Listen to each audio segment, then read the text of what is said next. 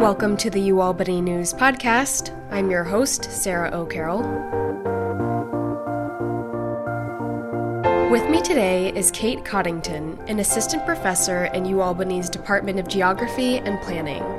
Her research focuses on human migration patterns in the Asia-Pacific, with particular attention at how public policy affects processes of bordering and citizenship. Doctors Without Borders says refugees on the Pacific island of Nauru are in a mental health crisis. About 900 asylum seekers are being held in detention on the island under Australia's immigration policy, including more than 100 children. These people that we are talking about, these refugees and asylum seekers in Nauru, have now been there for 5 years. They still don't know their future, which is resulting in these levels of hopelessness and despair. Well, Kate, the northeast of the U.S. is undoubtedly quite different from the northeast of England, but welcome to the University at Albany, and I hope your first year is going well. Oh, thank you. It's been great. I love the classes I'm teaching. I love my students. My colleagues are great. So, yeah, I'm really excited. I'm glad to hear that. Now, your work at Durham University in the UK and now here at UAlbany deals with asylum seekers in Thailand and in Australia. So why these two countries? That's a really good question. So I first started doing work on Australia back in 2009, 2010 was the first time I visited Australia. And so my interest in refugees and asylum seekers really started there. And primarily it was because Australia was like a really big puzzle. There was so much political attention on what was at that point a very, very, very small number of asylum seekers who were trying to get to Australia by boat. And this was the number one, number two issue in national elections. This was kind of a crazy amount of attention for what was then between 5,000 and 10,000 people. Wow. And Australia, of course, has a population of nearly 25 million. So not very many people.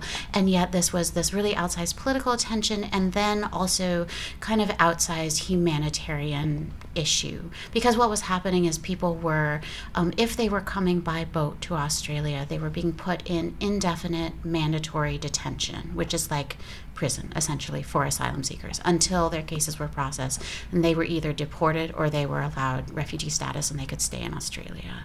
So the fact that 5,000 people were in these kind of detention centers in the middle of nowhere, very remote places in Australia, and then even beyond Australia on islands in the Pacific Ocean, that was really kind of crazy to me. Like, why was this happening? What was going on in Australia that created the conditions for this to happen?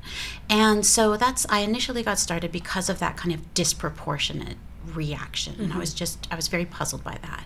And as I began to work in Australia and study this issue in Australia, I began to realize that for Australia, border enforcement is not just a matter of who enters the Australian continent, but the entire Asia-Pacific region is, in Australia, kind of political decision-making. It is part of the Australian border. And that's something we talk about in geography, is the idea of the border actually moving. Like, border enforcement might happen on the actual line dividing countries, but it might also happen like way beyond that line. It may happen in the airport before you even get on the plane to where you get to a new country. It might happen in a boat in the middle of nowhere as people are trying to sail to a country. It may happen all those places. And so it was happening in the region, and that's why I ended up going to Thailand.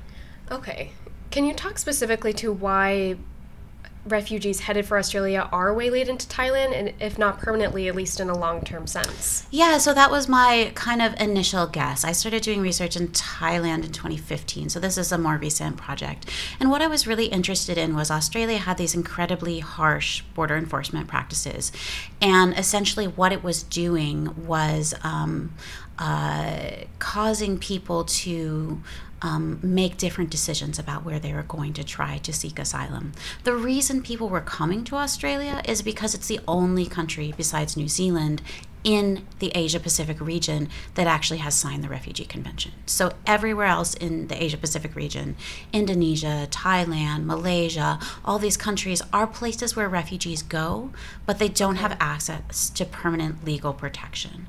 And so that's the motivation, is where can we be safe forever? And that's why people come from so far away. They come from Iraq and Iran and Afghanistan and Sri Lanka, a lot of places where they have to travel very long distances to get to Australia.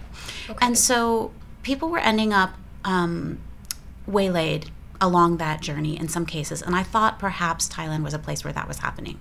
It is happening to some extent, but what I discovered when I started doing research in Thailand is that there are refugees in Thailand. Some of them have tried to travel to other places, but some of them were actually headed for Thailand in the first place. Primarily Pakistani Christians and Ahmadi Muslims from Pakistan, as well as Africans from kind of the Horn of Africa, Somalia, Ethiopia, Eritrea. And these were populations that weren't necessarily trying to go to other places, but they ended up in Bangkok, and they ended up in urban places in Thailand, facing a situation where they did not have any permanent protection, but this was still better than where they had come from. Now, talking about where they're coming from, and you mentioned a lot of different countries, but can you talk about who is persecuting them, or what is the disaster that they're fleeing from? Yeah, that's a great question. So I can tell you about a couple of people that I met at different points in my research, if you like.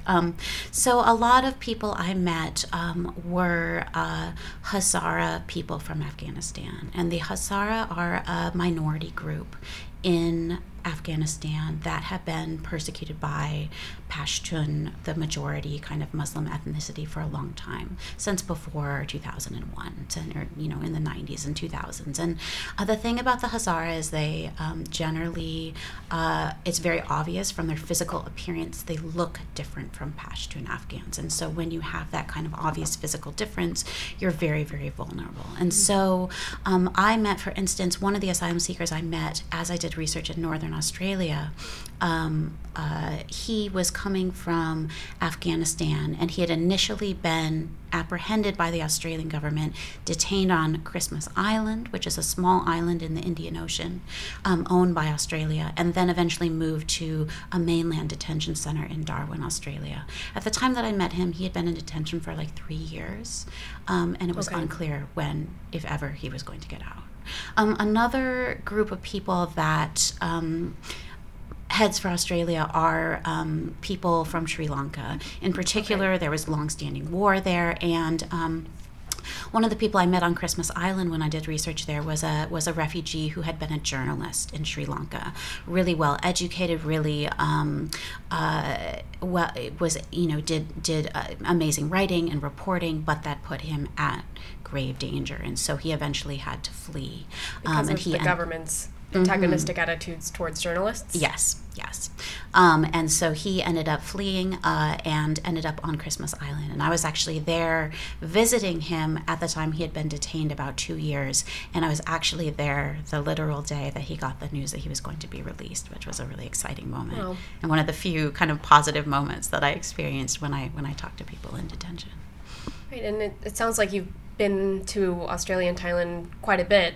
Is there a point where you really emotionally connected to this research of what you're doing and seeing a lot of time suffering, I'm guessing, or just times of waiting and not knowing? Oh, absolutely. It's super heartbreaking because as a researcher, there's not a lot you can do for people. If I had a law degree, I could be doing, I could be filing legal motions or participating in the law aspects of the cases. And as a geographer, I can't do that. But what I can do is be someone who can come and listen to stories and continue to support people while they're in a really difficult situation.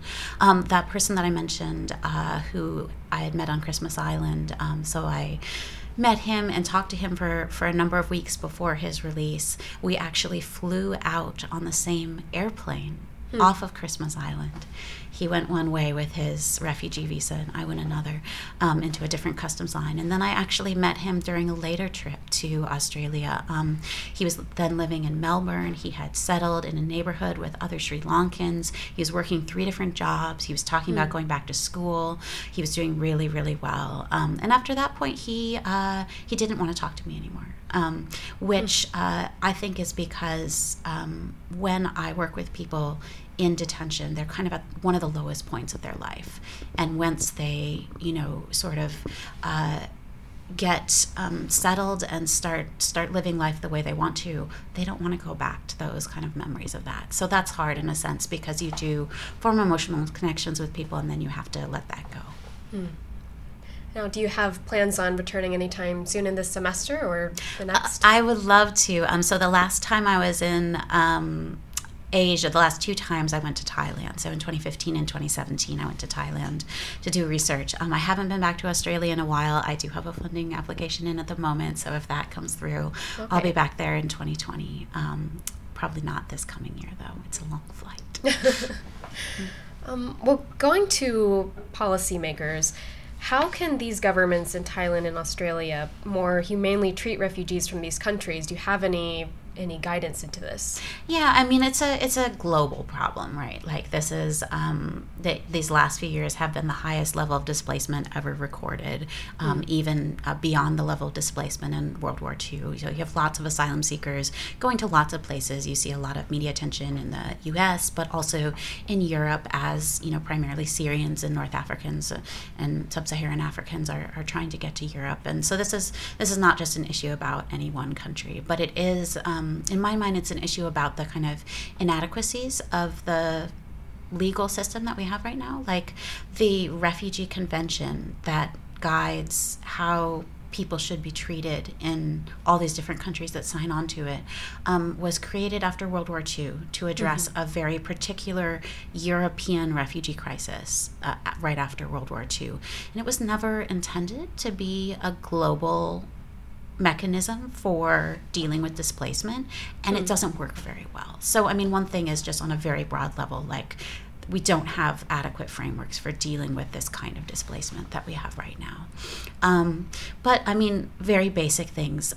Because these countries, Australia, US, European countries, have signed on to the Refugee Convention, they do agree to treat asylum seekers and refugees with particular kinds of rights that don't always get followed in places like Australia or the U.S. for that matter. I mean, one thing that is really necessary is to kind of broaden the level of protection that is offered to people and the number of countries that offer protection. So if the only place in the Asia Pacific that refugees can go is Australia or New Zealand, that creates particular kinds of dynamics that put people at risk. They get on these crazy boats that leave Indonesia and they have these very risky journeys. If other countries in the region had options for permanent protection, that would lessen the kinds of risky journeys that people are taking. Another thing that countries can do is have better legal processes for dealing with refugees, fair legal processes. And for instance, one of the countries that I've been to and done a little work in, Indonesia, is doing a really great job at training lawyers to understand better what refugees are, what asylum seekers are, what rights do they have, and how might we process those cases. And so you see that level of initiative happening in some places, but not so much in others. Okay. And then finally, something that's been very well researched and well documented is there are lots and lots of alternatives to putting people in detention. It's been a big issue in the news recently in the U.S. with the kind of expansion of detention primarily for unaccompanied minors and migrants. And there are lots and lots of alternatives. People safely live in the community. People are able to report back to immigration authorities if they change their address. And there are some good organizations like International Detention Coalition that have a lot of kind of policy guides for alternatives to detention. It's cheaper, it's safer, it's more humanitarian, and people have a real incentive to to stay in communities and stay in touch with local authorities. They don't want to go anywhere because they want the protection of the government. That's why they come in the first place. So, there's some progress to be made there too. And I was going to ask, what are some generalizable lessons or truths that might make a difference in the U.S.? And it sounds like these options you've given, they're not just the ideal, but that they could be feasible options for us that would encourage people to stay connected and to then lead healthier lives. Yeah, definitely. I mean, I think that what you see kind of across the board in places like Thailand and in places like Australia or the U.S. is clamping down and becoming more and more restrictive towards asylum seekers, even as the conflicts that propel people to leave and seek asylum are growing. And there's more and more of them around the world. And so what you have is kind of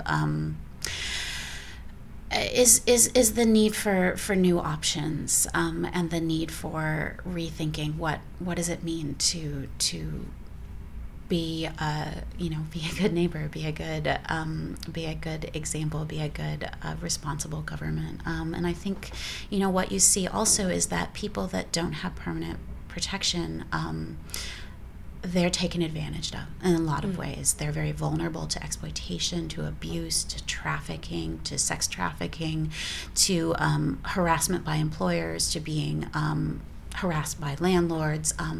And when you have people living in those circumstances, they don't do well, their kids don't do well, and that is not good for the future of a country.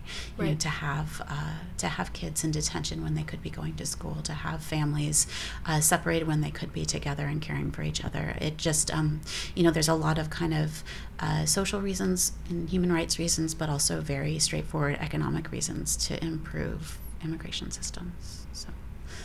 Now, I'm not sure if this would fall precisely in your area of research, but is there a country that you look to as a model? You mentioned there are some countries doing better than others. So is there one that does have some good working policies in place to treat refugees humanely? Yeah, I mean, there's no perfect country, but generally people used to say that the U.S. was a model, actually.